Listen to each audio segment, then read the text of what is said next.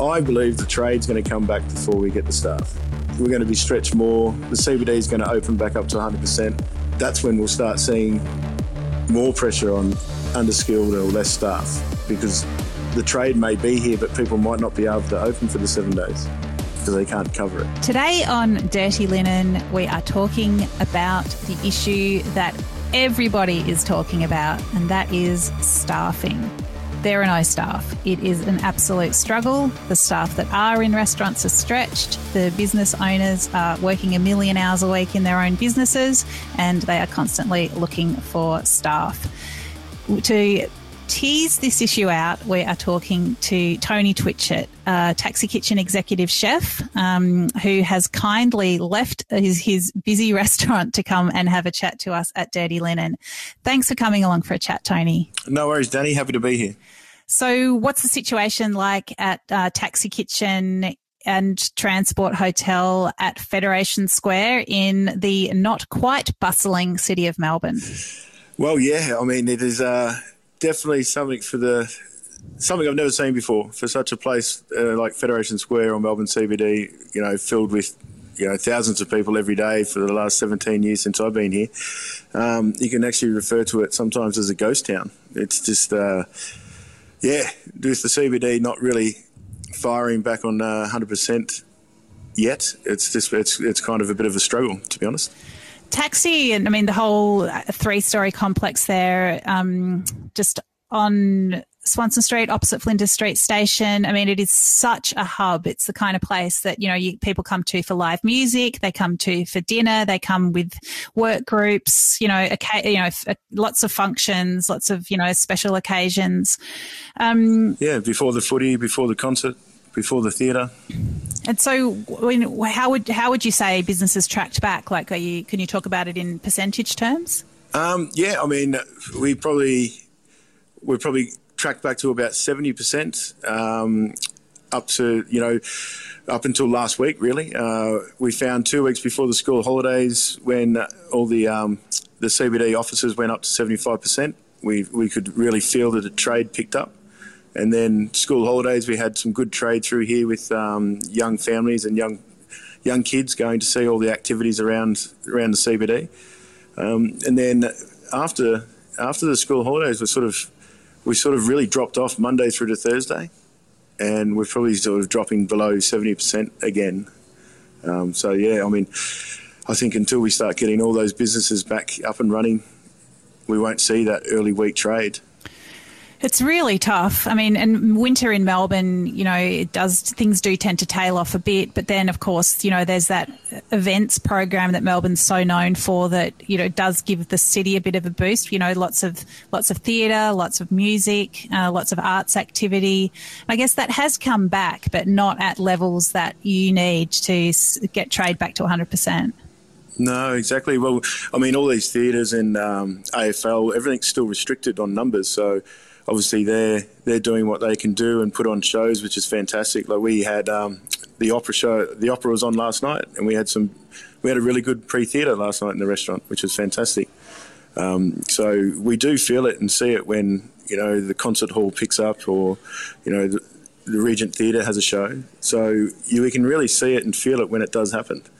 Even with the AFL, when that kicked in 7 weeks ago, our weekends were amazing.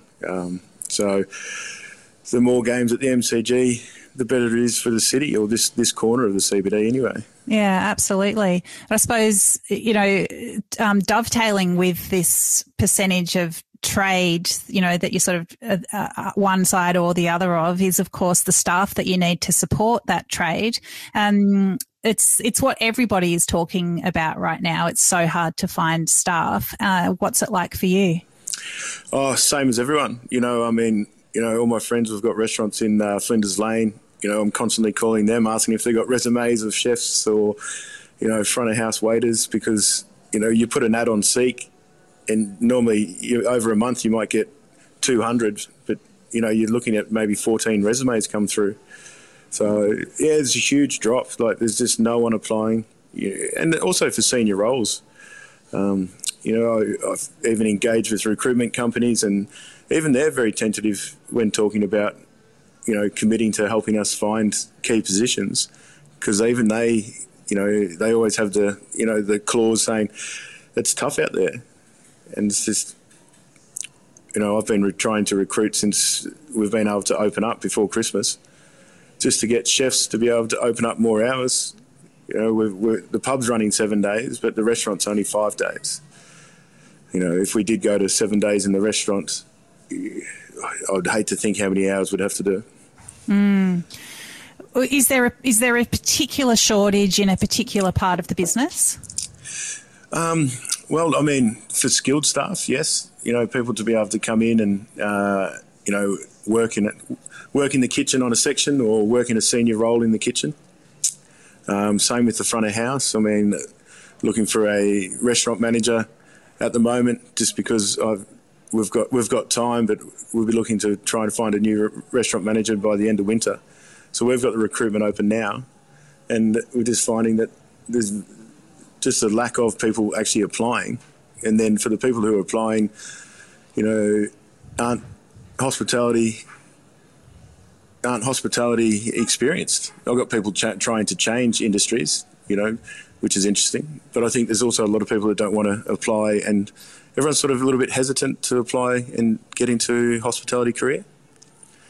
Maybe because of seeing what happened with the pandemic and how hard it crippled hospitality. Yeah, I definitely know people. I'm thinking of, one couple in particular that were both working in hospitality. One's jumped back in, but one's like, no, I'm going to do something else, because if there's a lockdown, at least we've got a bit of diversity, in the household income. So I think people have, seen how tough it was for hospitality, and I think people are a bit wary. I think a lot of people were thinking that the end of JobKeeper might shake some stuff out of businesses that perhaps weren't going to continue. But have you noticed that? Yeah, we thought the same. Obviously, we had recruitment up through, December, January, February, and we were finding that there was not many people coming through, or resumes coming through. And we thought, you know what? I'm sure people are just, everyone's connected to an employer. Employers are connected to employees because of JobKeeper. So maybe after the 30th of March, we might see more people moving around. But yeah, we didn't find any sort of increase in people applying or people moving around. So, the thing is that we just need more locals to start applying for jobs. So, and just the young people to try and, come in. You could always find apprentices quite easily, but even they're hard to find. Well, it's interesting that you say you could find apprentices quite easily, because I've heard other people say that it's actually been hard to find apprentices for a long time.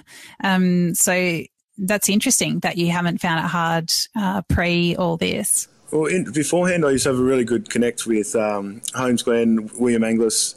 So obviously talking and so doing, having a connection with William Angliss, doing great chef dinners. I've got a good connection with all the teachers, and basically it's a really good way to actually sort of introduce yourself to these young chefs. So I've found that I've always had, 3 or 4 apprentices within the building, either starting in downstairs in the pub and then coming up to the restaurant, or vice versa. But I've had a team of apprentices that sort of qualified last year, and they're normally looking to, replace those people. But nothing was sort of coming through. And we all know that we had a lot of internationals in Australia in the hospitality industry, and a lot of those people left the country, perhaps, left Victoria as well. I mean, were you reliant on those people? Oh, 100%, especially downstairs in transport, which is very, seasonality. During summer, the workforce increases by a third. And, you have a lot of people coming over on working holiday visas from Canada, America, through Europe, and they're skilled hospitality. They can step in and, run a bar or come in and help out in the kitchen. So having those people around really does help you for those busy periods. And then some even become part of your core team, because obviously conversations about sponsorship, and then, they want to stay in the country as well. So we've had sponsored chefs here throughout the years, in the multiples, sometimes, 4 at the same time. But not having those as well has been very difficult. Yeah, there's a lot of noise around about internationals at the moment, and the fact that hospitality business owners are, complaining about the fact that they're not around. And then the sort of narrative often goes, well, it's cheap labour. People just want to, they're just here to be exploited. What would you say to that? I'd say that's not true, because obviously to do a sponsorship underneath the very, very, very strict guidelines to sponsor a chef, and you can't underpay them for their skill set. So they have to get put on at a certain wage, which anyone would be happy with. So obviously, if people are sponsoring people and underpaying them, yeah, that's wrong. But if you follow the guidelines, and during, with immigration being such an important role, they monitor it so well that, I'm sure if you tried to underpay a sponsored chef, you'd get caught very quickly. So normally the sponsored chefs that you do take on become part of your senior team. They're either junior sous or sous chefs. They can run the kitchen for you when you're not here. So they are getting paid well.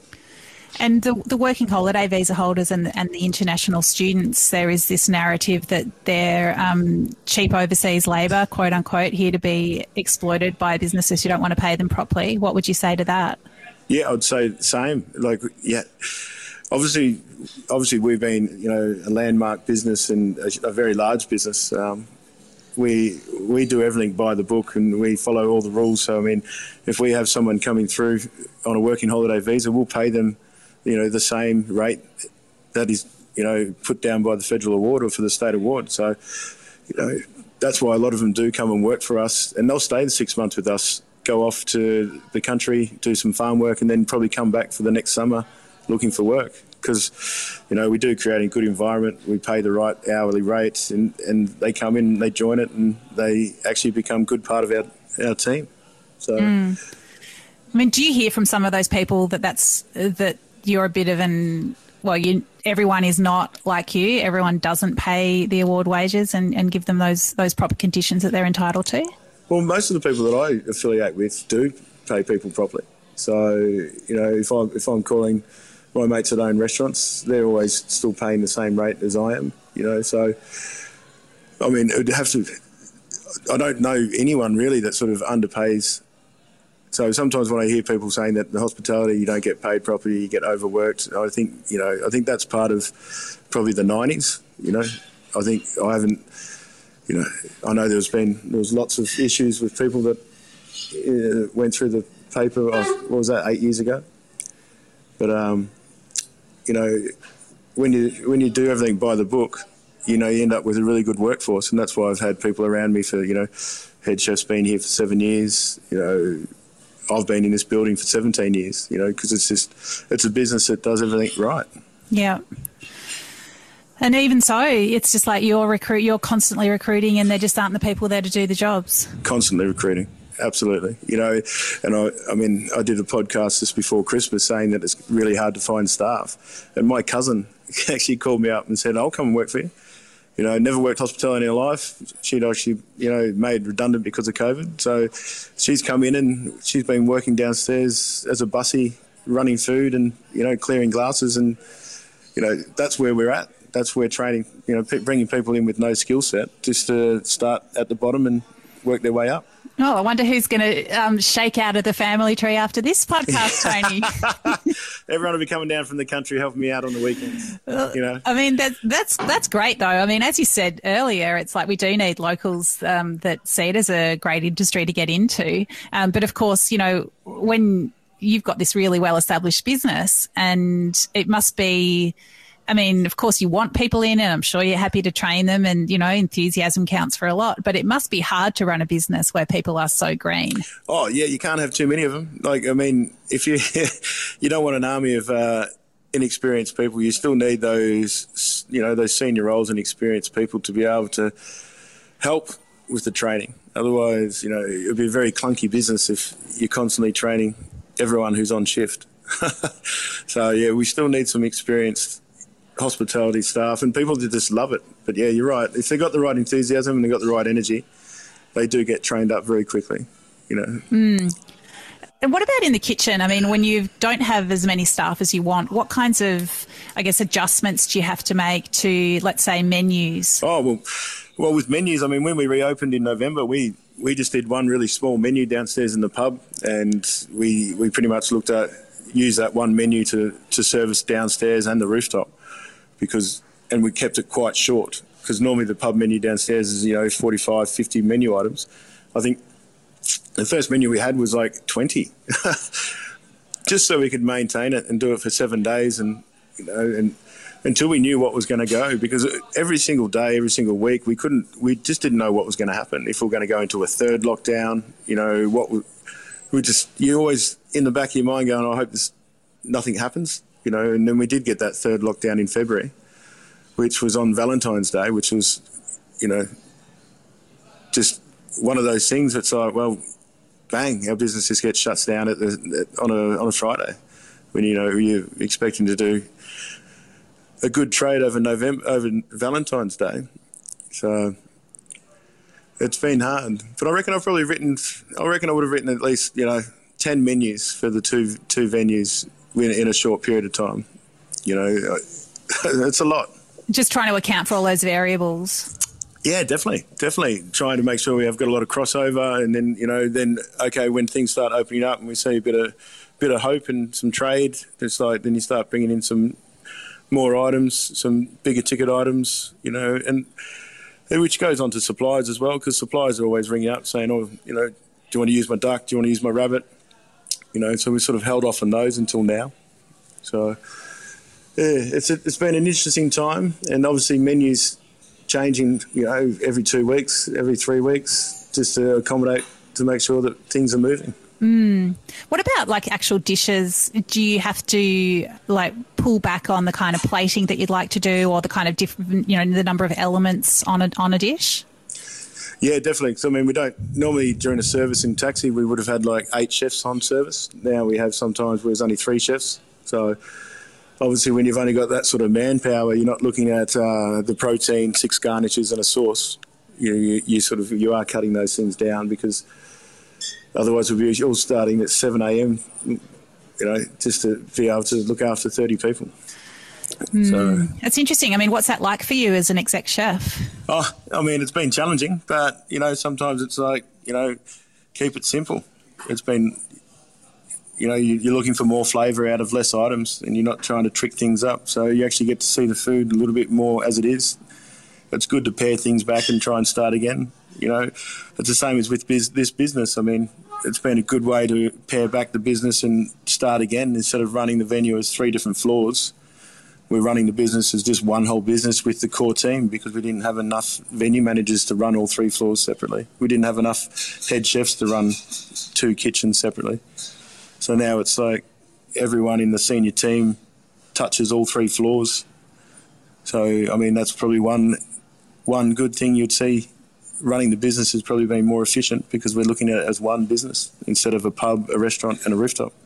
We look at it as transport hotel as one. So we have one restaurant manager that looks after all 3 floors.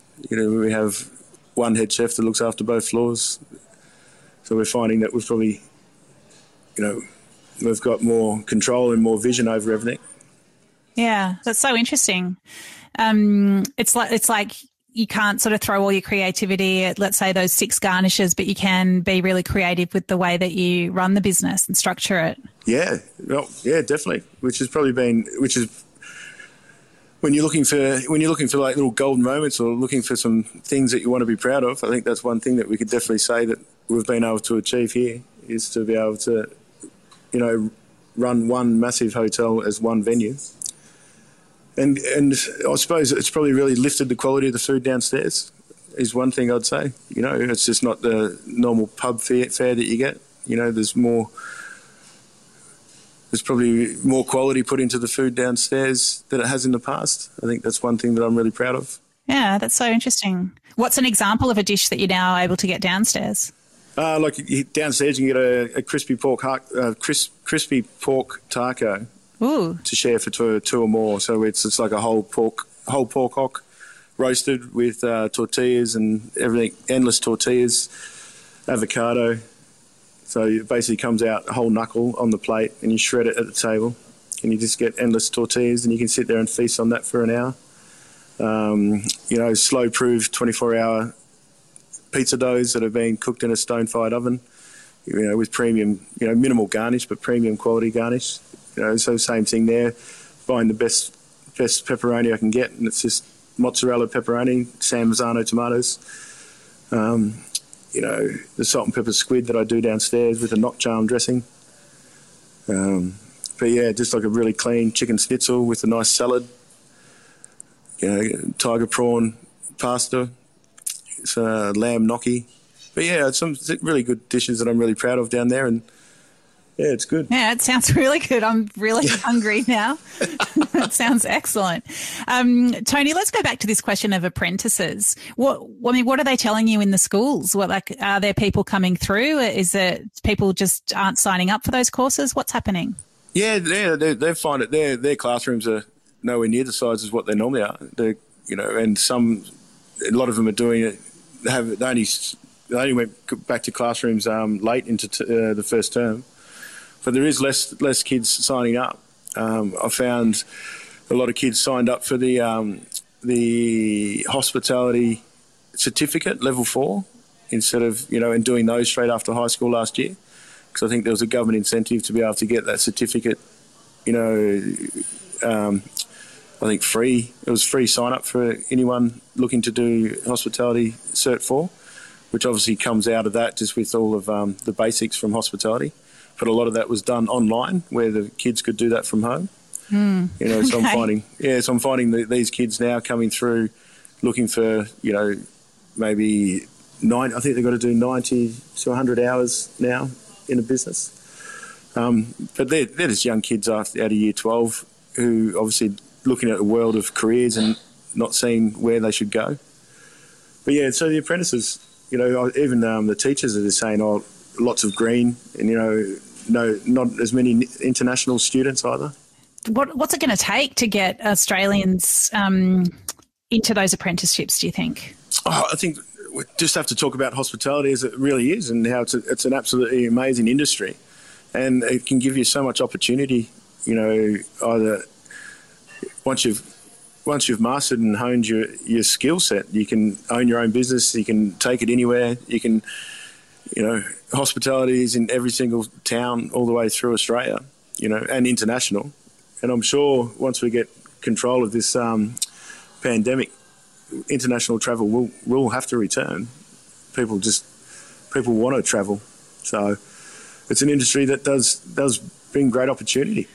So how are we going to get that word out? Because I reckon if you were standing in, like a year 12 class saying that today, you would be selling it. It would appeal to people. I think everyone can relate to restaurants at least to some degree, and they can sort of, perhaps imagine themselves there and imagine that bright future. But it feels like these conversations aren't had in broader society, and that the conversations that are had are about long working hours, poor conditions in an industry that doesn't have that prestige or value placed upon it. Yeah, but I think those long hours and so forth, that's back in when I started 20 years ago. When I started my apprenticeship in the 90s and early 2000s, where it was sort of not monitored. But there's so much, health and well-being in kitchens now that, you wouldn't see people doing those 100-hour weeks, 80-hour weeks. There's more control. There's so many more things, for, things helping people to be able to cook better. There's more technical opportunities to be able to make kitchens run better. So I think the days of coming in at 7 a.m. just to be ready for lunch to do 250 covers is not there anymore. So I think we just have to sort of break down the myth of these stupid hours. So the reputation sort of hanging behind the reality. Yeah, definitely. I think definitely for the last 6 to 8 years, we've probably found that we haven't had those mental times where, you're coming in doing 5 doubles. We've got kitchens where, happy chef's a good chef is the motto here. And, make sure that people start at a reasonable time. They get breaks at a reasonable time. They get fed. We still do the staff meal, which is fantastic, which I think I love. It's probably probably the best time of the day, really, when you see the apprentice cook a meal for the chefs that are working. So, I think more and more people just have to run their businesses that way and just find time for it to happen. If that means they have to increase their prices and pass a little bit on to the customer, then that's what they might have to do. But find chefs that are all about trying to create an atmosphere and a place for people to learn, a kitchen that is there as much as for creativity, but also more to pass on a legacy for other people to be able to go off and open kitchens of their own. Yeah, that's great, and it's very generous of you to be thinking like that as well, that you're training people for other businesses. But I think you do have to have that bigger view of the industry when you're in it and you believe in it. Yeah, definitely. What's a great staff meal that someone's made for you this week? Oh, we use rolled rice noodles a lot. So yesterday we had basically all the veg trim, and we did a black bean and ho fun noodle stir fry. Great. Which is just fantastic, and it's just those things. And so I've got a couple of people here with Korean background and so forth, so that they make kimchi pancakes and put up a nice little Korean chicken kimchi pancakes and a salad. So yeah, we do get a little spice of life for lunch. And Tony, it's even though things are so tough out there, the city is still struggling and it's impossible to find anyone to work in restaurants. There are still people that are opening businesses or planning to. I mean, how do you feel about that? That everyone's stretched, and yet there's going to be even more of a drain and a pull on staff, perhaps your own, but certainly the staff in the pool. Do you feel like it's a great show of optimism or a bit of a drag on everyone? Oh, it's a great show of optimism. I think, opening up a restaurant and looking for, multiples of 100 staff to open up something is a huge challenge that they're going to face. But, again, it's good luck to them. And, I take my hat off for them to have that sort of courage to do that. It's like when Scotty Pickett bought that long grain last year, I was just like, oh my God, well done, mate. Like, it's just a very brave effort, and to his credit, he's kept all his businesses going, which is fantastic, but it will put a strain on us. But the only thing that will and the thing is, I believe the trade's going to come back before we get the staff. So we're going to be stretched more. The CBD is going to open back up to 100%. People are going to start, and the more that people start coming back to their normal lives and coming back to the CBD, not just for the footy, not just for the weekend, but, just their normal day of trade, that's when we'll start seeing more pressure on, underskilled or less staff, because the trade may be here, but people might not be able to open for the 7 days because they can't cover it. So I think that's where we're going to find probably more hurdles and more roadblocks down the road. But hopefully they open up the international borders and we can start getting some more, working holiday visas back here. We can probably get some, skilled staff sponsored. So there's a lot of things that can happen to help accommodate that. And I think that's where a lot of these people who are opening restaurants may be relying on or hoping for. So, yeah. Would you like to see some sort of special consideration for bringing in skilled workers or backpackers to help fill some of those positions? Yeah, definitely. There's definitely a way it could be done. It can be done by the government, and it can be, it can be run by the government, so it makes sure nothing happens. They can be quarantined for them. There's so many ways that we could do this. Yeah, well, I hope for your sake and for the dining public's sake that there are some solutions found, because it does seem so unfortunate that recovery is being hampered by the lack of staff to keep businesses open and thriving as much as they can. It's just, so frustrating. Yes, as I said, trade will come back before staff.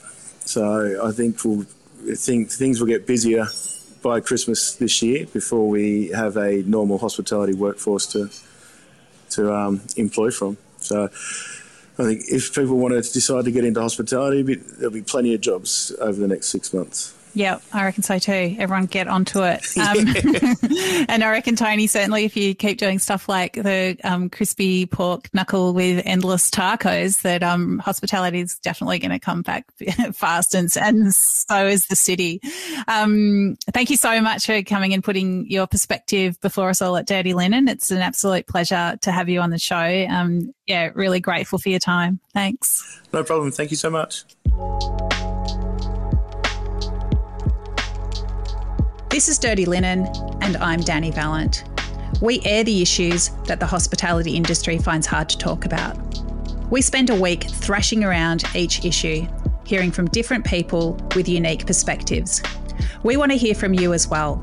If you have something that needs to be said about a topic, get in touch so we can include your perspective.